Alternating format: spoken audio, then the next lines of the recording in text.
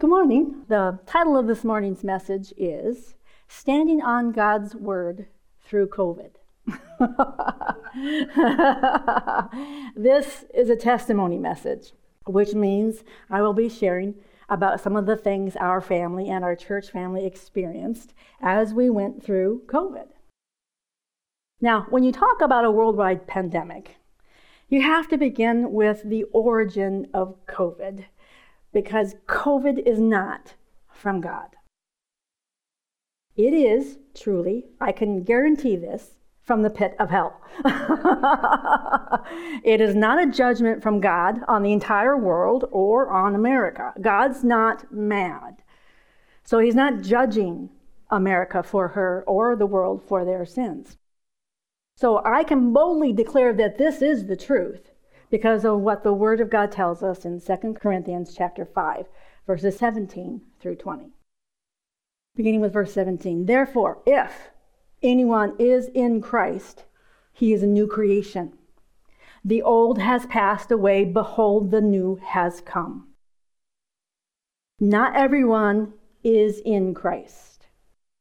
Being in Christ only happens when somebody receives by faith Jesus himself. And then Jesus himself brings all that he accomplished through his life, death, burial, and resurrection into the heart and spirit of a believer. It is only through faith that we become new creations. And as new creations, we have received a new spirit and a new nature through the Holy Spirit baptizing us into Jesus' death. Being baptized into Jesus' death is counted by God as us dying with Christ, and our sins being taken into death where they belong. And then because we have been baptized into Jesus' death, we are then also baptized into Jesus' resurrection life. His life becomes our own. Verse 18. All of this is from God, who through Christ reconciled us to himself and gave us the ministry of reconciliation. Reconciliation means to restore to a friendly state of being. It can also mean to make atonement for sin, thereby restoring relationship, which is, of course, what Jesus did for us. He bore our sin into death, removing that barrier that sin had created. Through the life, death, burial, and resurrection of Jesus, God the Father has reconciled us. He has made us, the whole world, his friend. The whole world is reconciled. The debt that man owed God is paid. God is not counting any man's sins against him. We have to understand that, especially when we're going to minister to somebody. We don't have to get them to say a certain prayer or be sorry or anything. Jesus already did it all for you. All you got to do is say thank you.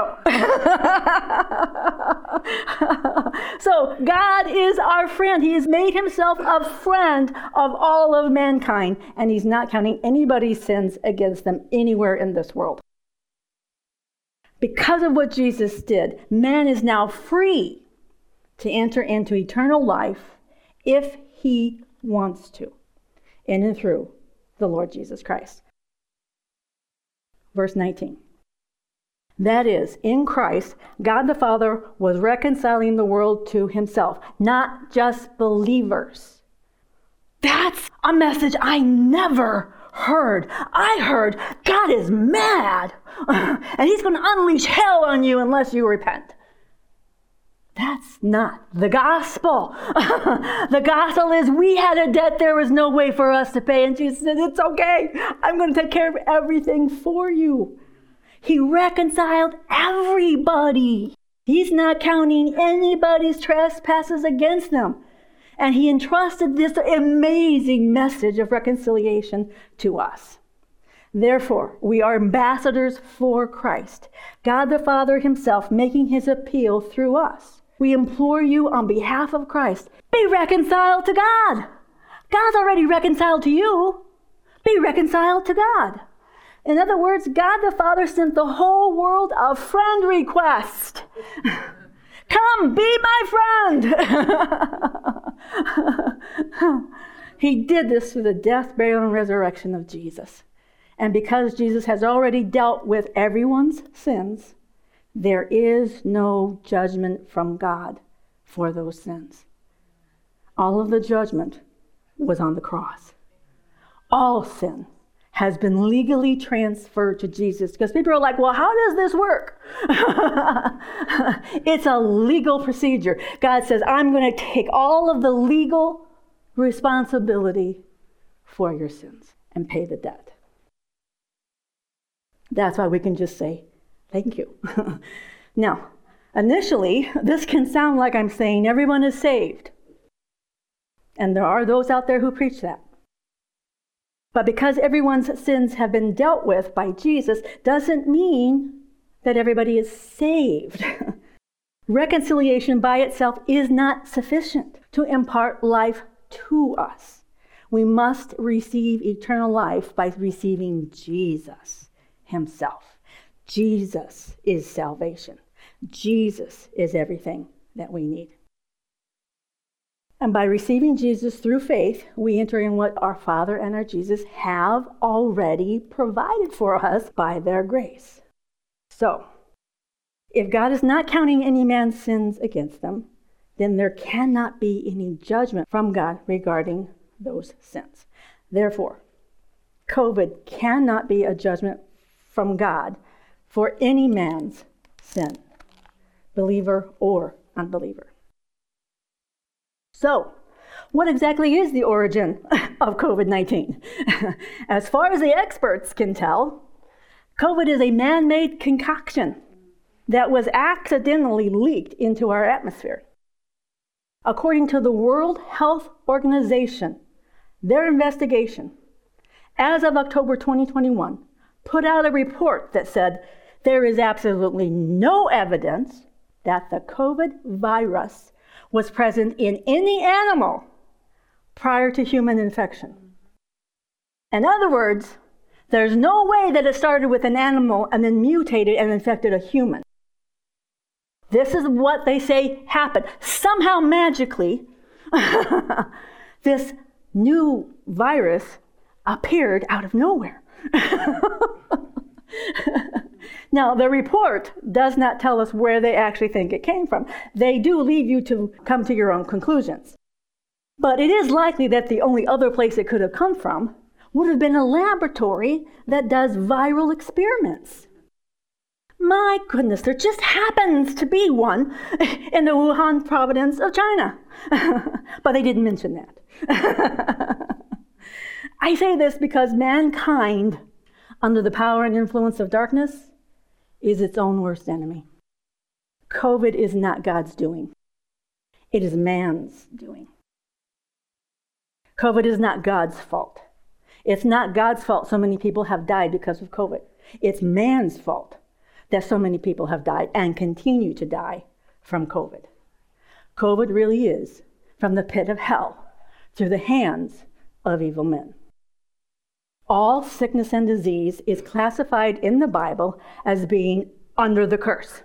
All of it. That means it originates from the power of sin and death. But Jesus has provided, by his grace, our deliverance from all the power of sin and death by becoming a curse for us. And of course, we can see this in Galatians 3:13 and 14. Christ redeemed us from the curse of the law by becoming a curse for us. For it is written, cursed is everyone who is hanged on a tree, so that in Christ Jesus the blessing of Abraham might come to the Gentiles. You notice that it says to the Gentiles. You know those people that don't know God? The blessing of Abraham can come to the Gentiles so that we might receive the promised Spirit through faith. This blessing was Abraham's kind of covenant. Abraham had a grace or grant covenant. All the promises of God were to be received by faith in his covenant partner. And so it is with us. God never wants us to be sick or to have any kind of disease. He did away with that power to have authority over us. But he knows that we will occasionally come under attack. come under the attack of sickness and disease. It's under the curse. It doesn't belong in our life. It's not in our kingdom. It comes from the enemy's kingdom. It's him trying to overtake what belongs to God. And we should get really mad about that. And because he knows that we will occasionally come under the attack of sickness and disease, he has provided healing in the atonement. Our salvation package includes healing. It belongs to us. It says in the word, Jesus went around healing all. Jesus went around healing all who were oppressed by the devil, not oppressed by God, not punished by God, oppressed by the devil. Sickness is oppression. If sickness was from God, then Jesus had no business curing it. That would be dividing a kingdom. It's not from God, and God doesn't want us to have it. But the truth is, sickness will from time to time show up. It will attack. Sickness is always an instrument of Satan. Always. When I was preparing this, I thought, I'm going to have to get a little more vigilant about what belongs to me in Jesus Christ. And get a little more angry. And start stomping some demon heads. Because I should be angry. The kingdom of Satan is trying to overtake my kingdom, the kingdom of Christ. And I have every right to stand and resist and make him cease and desist. But it's just so easy to say, it doesn't matter. Unless you get COVID, then suddenly it really matters.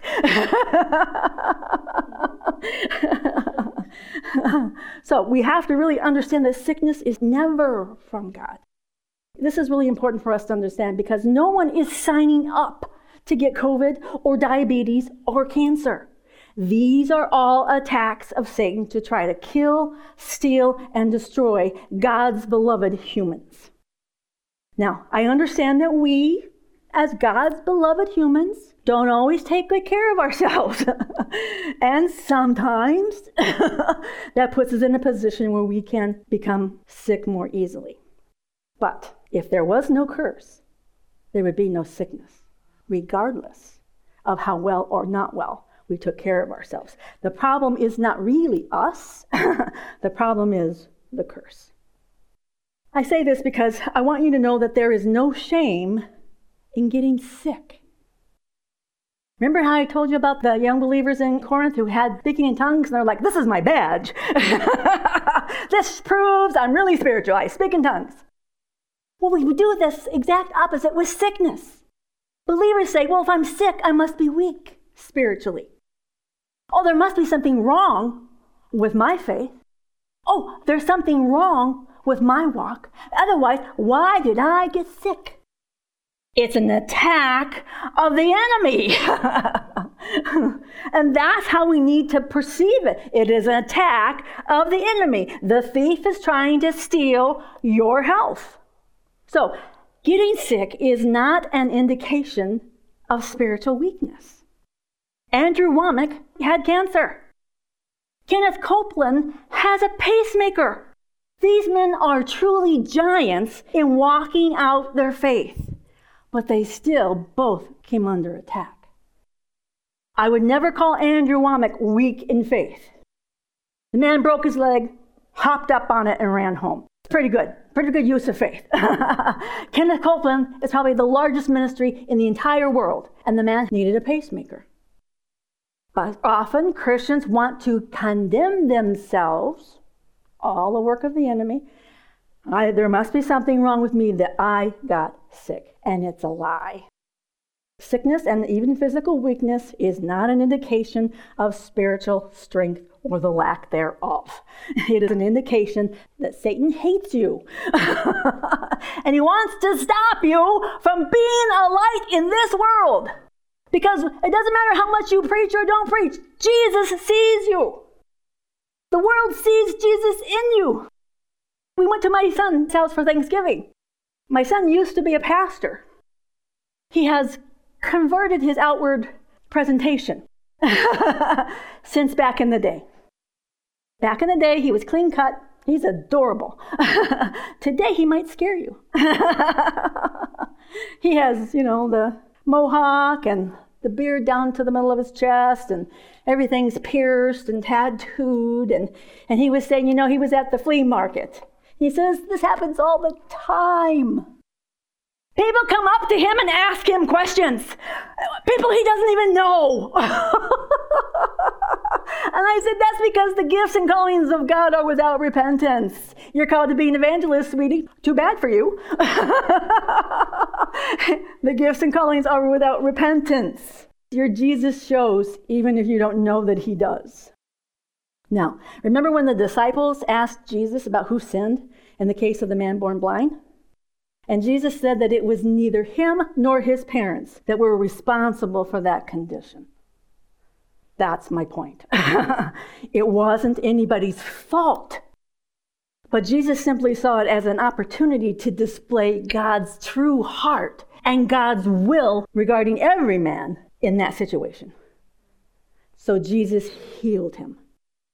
Healing and restoration is always God's heart and God's will. Always.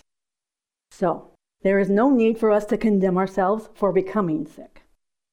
But Satan loves to beat us up emotionally and mentally, as well as physically. Yes, he likes to kick you when you're down. So, when we do get sick, he will try to tell us what a pathetic excuse for a Christian we are. He will blame us for getting sick when he's the one that brought the sickness. And his accusations will only produce self-condemnation, which is only able to produce unbelief. So he gets you to work against your own faith. He's not stupid, short-sighted, but not stupid. And it's all part of his plan to try to get us to stop resisting sickness, disease, and death, and to accept the sickness as being either just a natural part of life, or as our due punishment for sins, or the appropriate consequences for bad choices. But the truth is, the blood of Jesus has redeemed us from all of the curse. Legally, it doesn't belong to us, ever. Under the curse is the sickness and disease and even death. Yes, we can decide when we want to pass away.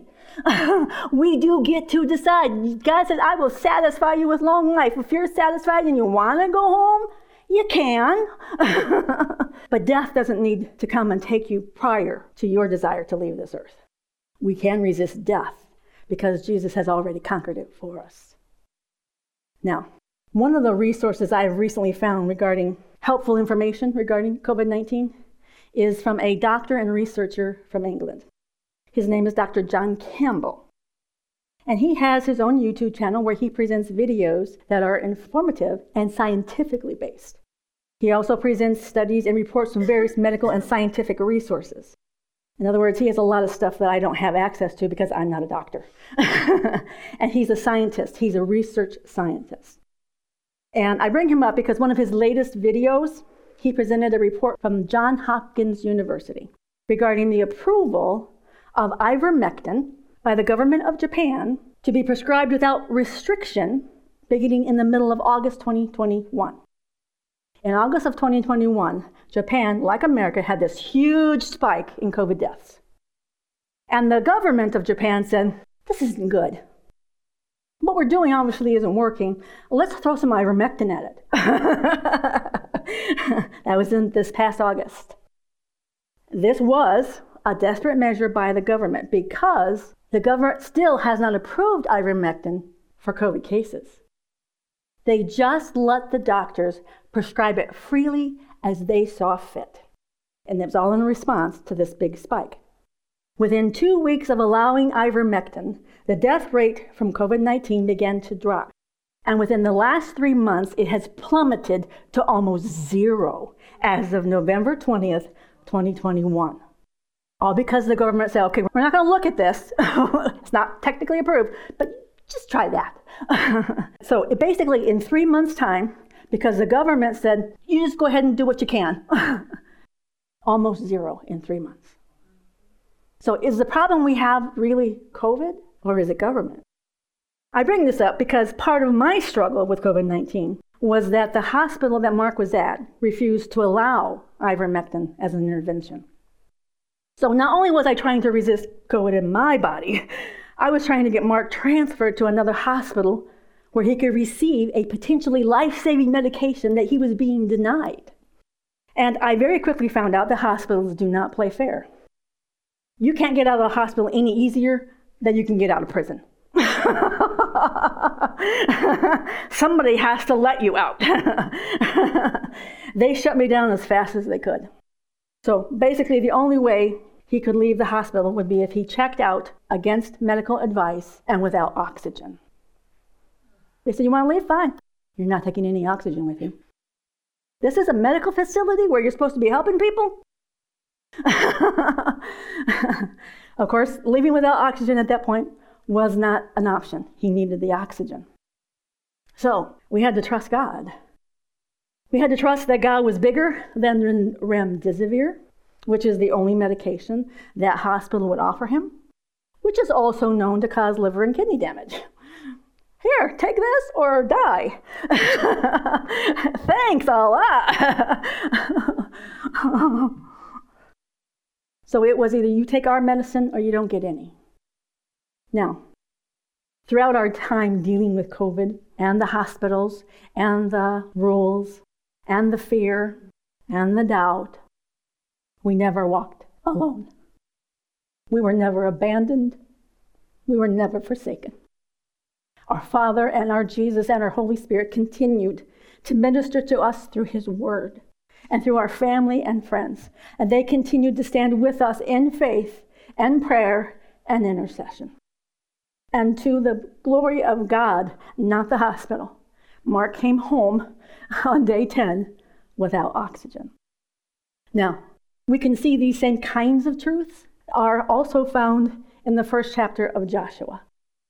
In the first chapter of Joshua, God commissions Joshua to replace Moses as Israel's leader and encourages him to know and believe that Israel will take possession of her promised land and that nothing will be able to stop them. I will begin reading with verse 1 and read through most of the chapter. Beginning with verse 1, and it is in the King James. Now after the death of Moses, the servant of the Lord, it came to pass that the Lord spake unto Joshua the son of Nun, Moses' minister, means assistant, saying, Moses my servant is dead.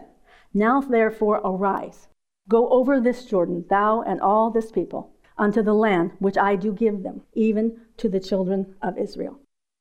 And every place that the sole of your foot shall tread upon, that I have given unto you, as I said unto Moses. God had already told them that this land was already theirs, but they needed to take possession of what was already theirs.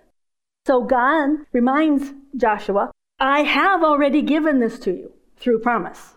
And now I'm presently giving or enabling you to take possession of what is already yours. Sound familiar? This is exactly what we as New Covenant believers do. We have been given everything we need for life and godliness through the great and precious promises of our Father. It's all promised. It's all guaranteed. He says it's yours. And as we believe in what we spiritually already have in our inheritance, the promises come to pass through faith. And then in verse 4, God tells them just how extensive their inheritance is. Big, it's huge. So from the wilderness and this Lebanon, even into the great river, the river Euphrates, all the land of the Hittites. Somebody's in their land. It's occupied by an enemy. And unto the great sea toward the going down of the sun shall be your coast. That he said, everything I promised you before, it is yours. Verse 5. There shall not any man be able to stand against or before thee all the days of thy life. And as I was with Moses, so I will be with thee. I will not fail thee, nor forsake thee. I really prefer the way the Young's literal translation translates this verse, because it keeps the original present tense. Hebrew people didn't actually speak in future tense. It was always present or past. And so the King James translators, in order to help us understand, translate it with a future tense instead of the present. But this is how the Young's literal says it. No man doth station himself before thee all the days of thy life. Which really means nobody's going to stop you. Doesn't matter who gets in your way. Nobody is going to stop you all the days of your life. As I have been with Moses, I am with thee.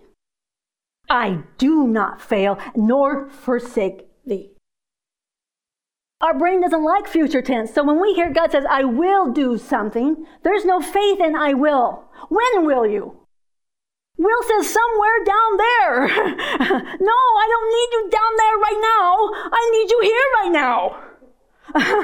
And that's why it's so important that we understand that God said to them, I am with you. I do not fail. Whatever I say comes to pass, period. And I will never forsake you. So he's saying that this present reality for Joshua is, I am, the great I am, is with you. The same way I was with Moses. And he does not fail to perform his word. And he does not forsake you no matter what. Which means he won't quit on us ever. Now we can give up. But he never does.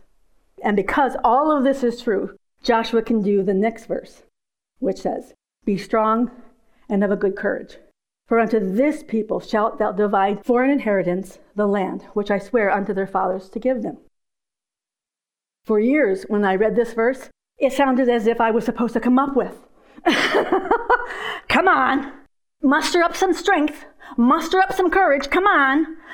God expects this of you. That wasn't the point at all. You go back to verse 5. I am is with you. The great I am is with you. What does that do for you?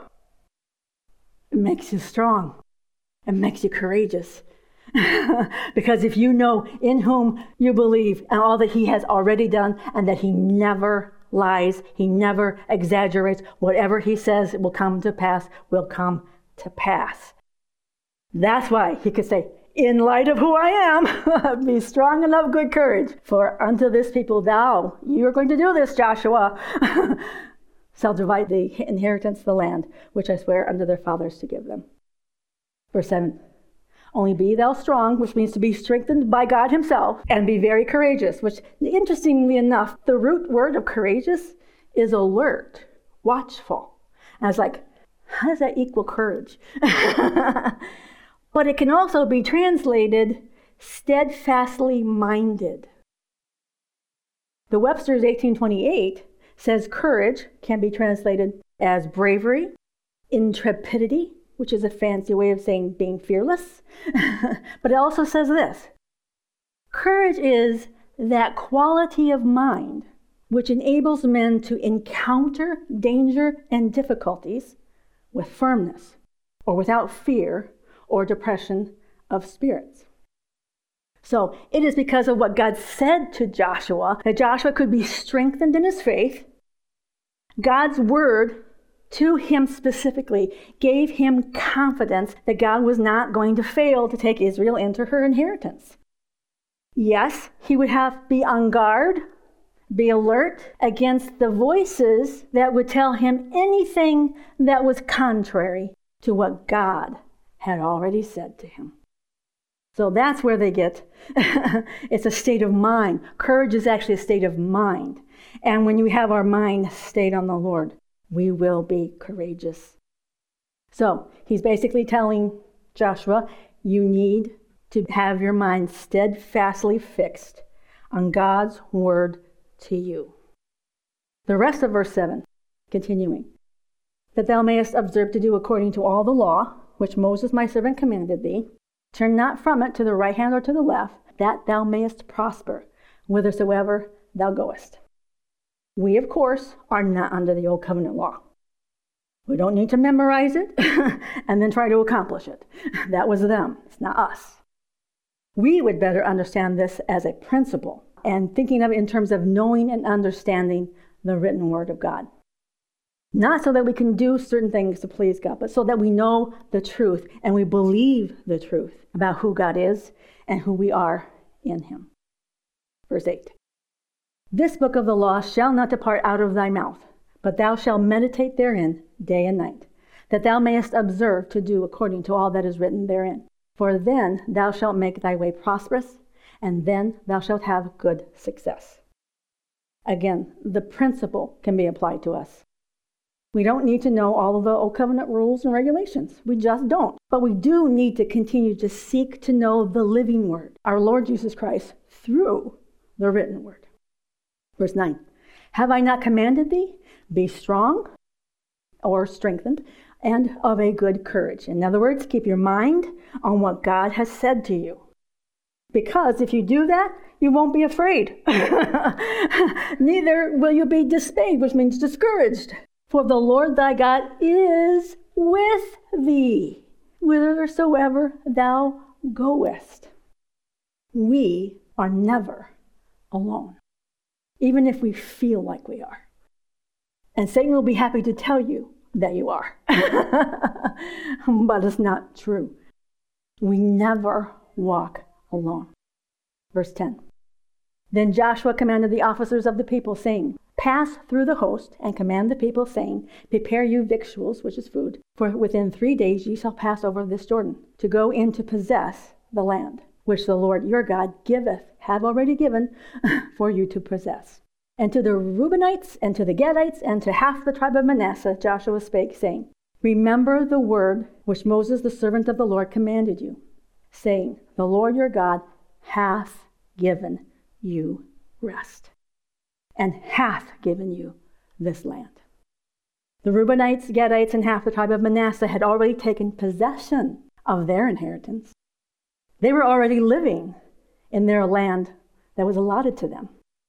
So he says to these people, your wives, your little ones, and your cattle shall remain in the land which Moses gave you on this side of the Jordan.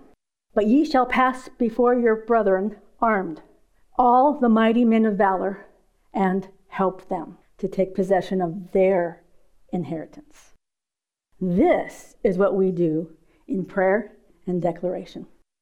Those of us who are not in the battle ourselves take up the call to help our brothers and sisters in Christ, to take possession of what our Father has already given and provided. Verse 15. Until the Lord hath given your brethren rest, as he hath given you, they shall also have possessed the land which the Lord your God giveth them. Then ye shall return unto the land of your possession and enjoy it, which Moses, the Lord's servant, gave you on this side of Jordan towards the sun rising. I really like this verse because we can see that those who had already received their inheritance were not allowed to stop fighting until their fellow believers also had taken possession of their inheritance. This reminds me of praying through every occasion. Back in the day, people said, if you pray more than once, you don't have faith. Says who? No, the point isn't we're not begging God to do something. We are standing on the truth of what God has already done through Jesus Christ, and we continue to stand. We stand on behalf of ourselves, but also on behalf of others. Verse 16. And they answered Joshua, saying, all that thou commandest us to do, and whithersoever thou sendest us, we will go. According as we hearkened unto Moses in all things, so we will hearken unto thee. Only the Lord thy God be with thee, as he was with Moses. This is interesting.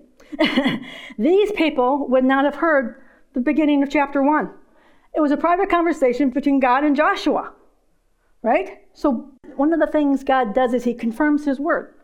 Even back then, Joshua said, okay, this is what we're doing. I'll let them all know how we're doing this.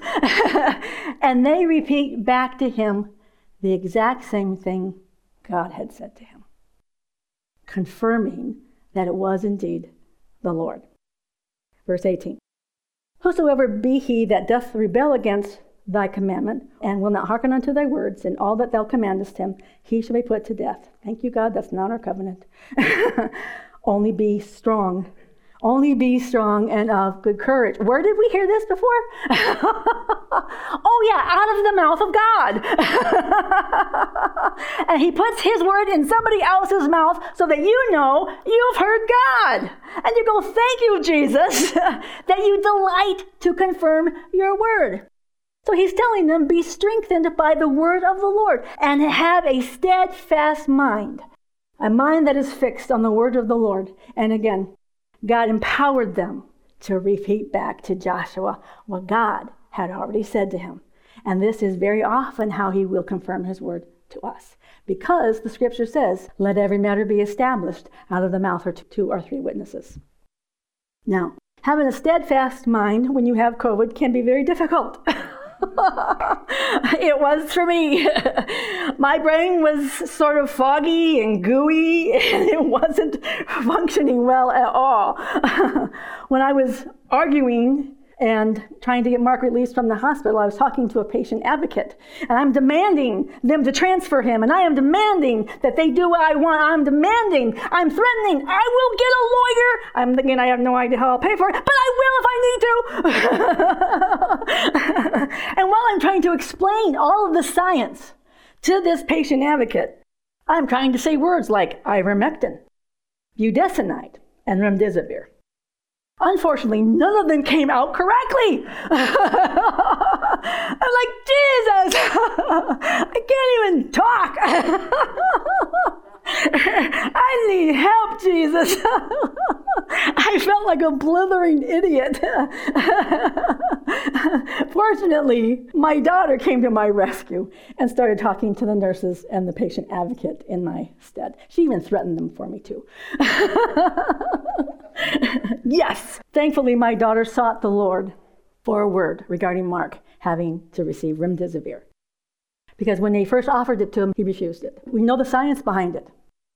America has sold billions of dollars of remdesivir to third world countries. The day after that contract was signed, the scientific report came out proving how lousy it works. I do not credit my husband's life to remdesivir. It is the Lord Jesus Christ that raised him from his sickbed. But because I had COVID brain, I really struggled. I knew I would be just fine. I wasn't interceding for me. I would lay in my bed in a ball, not hardly even being able to talk, and say, I am healed, Jesus. I am. You don't have to sound like you're victorious. Because you already are. So she texted me a scripture that she went to the Lord. And you can do this on purpose. Go to the Lord and say, where do I read? What book do you want me to find you in? He will tell you. You can even just open it up, stick your finger in there, and he will talk to you because he knows his word is life to us, literally. So she went to the Lord, and he gave her this out of an NIV Bible, which is interesting because I don't read NIV. See, doesn't matter. God has a way. This is what she sent. Ecclesiastes 8, verses 4 through 6. Since a king's word is supreme, which is God, who can say to him, what are you doing? Because I was saying about that. What's going on here, Jesus? Whoever obeys his command will come to no harm. And the wise heart will know the proper time and procedure. For there is a proper time and procedure for every matter, though a person may be weighed down with misery. What my daughter saw was there is a correct time for remdesivir, and the time is now. It's not a procedure we would have chosen. It was the only one he had. He wasn't offered anything else. Okay, Lord, you're in this. And that's what my heart needed to know. This isn't just us having to surrender to a medical facility. This is Jesus Christ being in charge of our lives. Even though Mark had already decided to receive the remdesivir by faith, in other words, by trusting that God would protect him from the harmful effects, my heart needed to be assured that this was the correct thing to do and that God was in it. And this scripture did that for me. I was not hearing well. I was hearing, but I couldn't figure out, God, is this you or is this me? My COVID brain was just not being cooperative. Then, on top of that, Judy texted me Mark chapter 16, verse 18, in regards to remdesivir. They will pick up serpents with their hands, and if they drink any deadly poison, it will not hurt them. I really struggled throughout Mark's hospitalization. Normally, I don't struggle when things come along. When my daughter Sarah said, I have cancer, I said, no big deal. You've got Jesus. He is with you, and he is in you, and he will not forsake you, and he will never quit on you. This is no big deal. But when Mark was in the hospital, I was like, oh, it's kind of a big deal, Jesus. I knew I would get through, but I wasn't sure Mark was. It was all of that. God, did I miss you? Did I not hear you? Did I not prepare? Am I a bad Christian? Have I failed in my responsibilities? All of the stuff Satan wants us to think. I had to fight the fear and the doubt with the words of God. Words God had spoken to my heart previously, and words that came at just the right time. Like Sarah's word regarding the right time and the right procedure. In listening for the Lord, the Holy Spirit reminded me of even my last message. We talked about how Abraham brought his son for a sacrifice, and God said, we're doing something else. That's not who I am. I'm not a God who takes life. I am the God who gives it. When you have COVID brain, your brain doesn't do what it normally does. Still today, a little bit. All the old programming and wrong teaching and wrong habits begin to show up. All the stuff in my flesh head. And I started to beg God to heal Mark. Please, God. He interrupted me. And he said, you know that's not what we're doing. He's already healed, and he's resisting the sickness. God has already said yes and amen to Mark's full recovery. Stand and declare what is already true. The battle in my mind was to have a steadfast mind on the truth of God's word to me. Not just God's word, but God's word to me. Another thing the Holy Spirit brought to my mind was a word that God gave me years ago. He said that my entire family, who are all believers, were truly blessed. We were blessed by the power of God to always come home. As long as I have known the Lord, everyone in my family has always come home. Every soldier who went to war came home all in one piece. Every person who went into a hospital for a procedure always came home and recovered fully. The only exception was my mom. Last year, she went home to be with Jesus, but that's because that's what she really wanted. We brought her to my house to take care of her while my dad was in the hospital. And as soon as we pulled up in my driveway, she said, I want to go home. And the next day she did. In my quiet time one day, the Lord spoke to me through Luke chapter 18, verses 1, 7, and 8 in the Passion Translation, which says this. One day Jesus taught the apostles to keep praying and to never stop or lose hope. Why can we do that? Because God never quits. He never fails. Verse 7. Don't you know that God is the true judge, who will grant justice to all his chosen ones who cry out to him night and day? He will pour out his Spirit upon them. He will not delay to answer you and to give you what you asked for. God will give swift justice to those who do not give up. So be ever praying, ever expecting, just like the widow with the judge. And then another day, the Lord gave me a scripture to pray over Jean. 1 Peter 5, 10 through 11. And the God of all grace, who called you to his eternal glory, and he's not talking about heaven, perpetual manifestation. The God of all grace, who called you to his eternal glory, perpetual manifestation in Christ, after you have suffered a little while, will himself restore you and make you strong, firm, and steadfast. To him be the power forever and ever. Amen. The word restore in this contains the idea of repairing and mending, making whole what had become not whole. The word translated strong is only used this one time right here, and it carries the idea of being empowered to resist an attack. So the Lord had me to declare that God, by his grace, would manifest the presence of Jesus and would repair and mend her and empower her to resist this COVID attack. Another day I asked the Lord how best to pray for Jean. And what came to mind was to pray that our Father would send his angels to minister to her, the same way angels ministered to Jesus in the garden the night before his crucifixion. Because of the contagiousness of COVID, she was in an isolated room just like Mark. That's really, I know it's necessary, but they put prisoners in isolation to punish them because it's very hard emotionally and mentally. This is really horrible to do to COVID patients. I know it's necessary, but it makes COVID even harder. Jean was in an isolated room, and no one could come to see her to minister to her. And since we could not go lay hands on her, I asked the Lord to send his angels to do just that.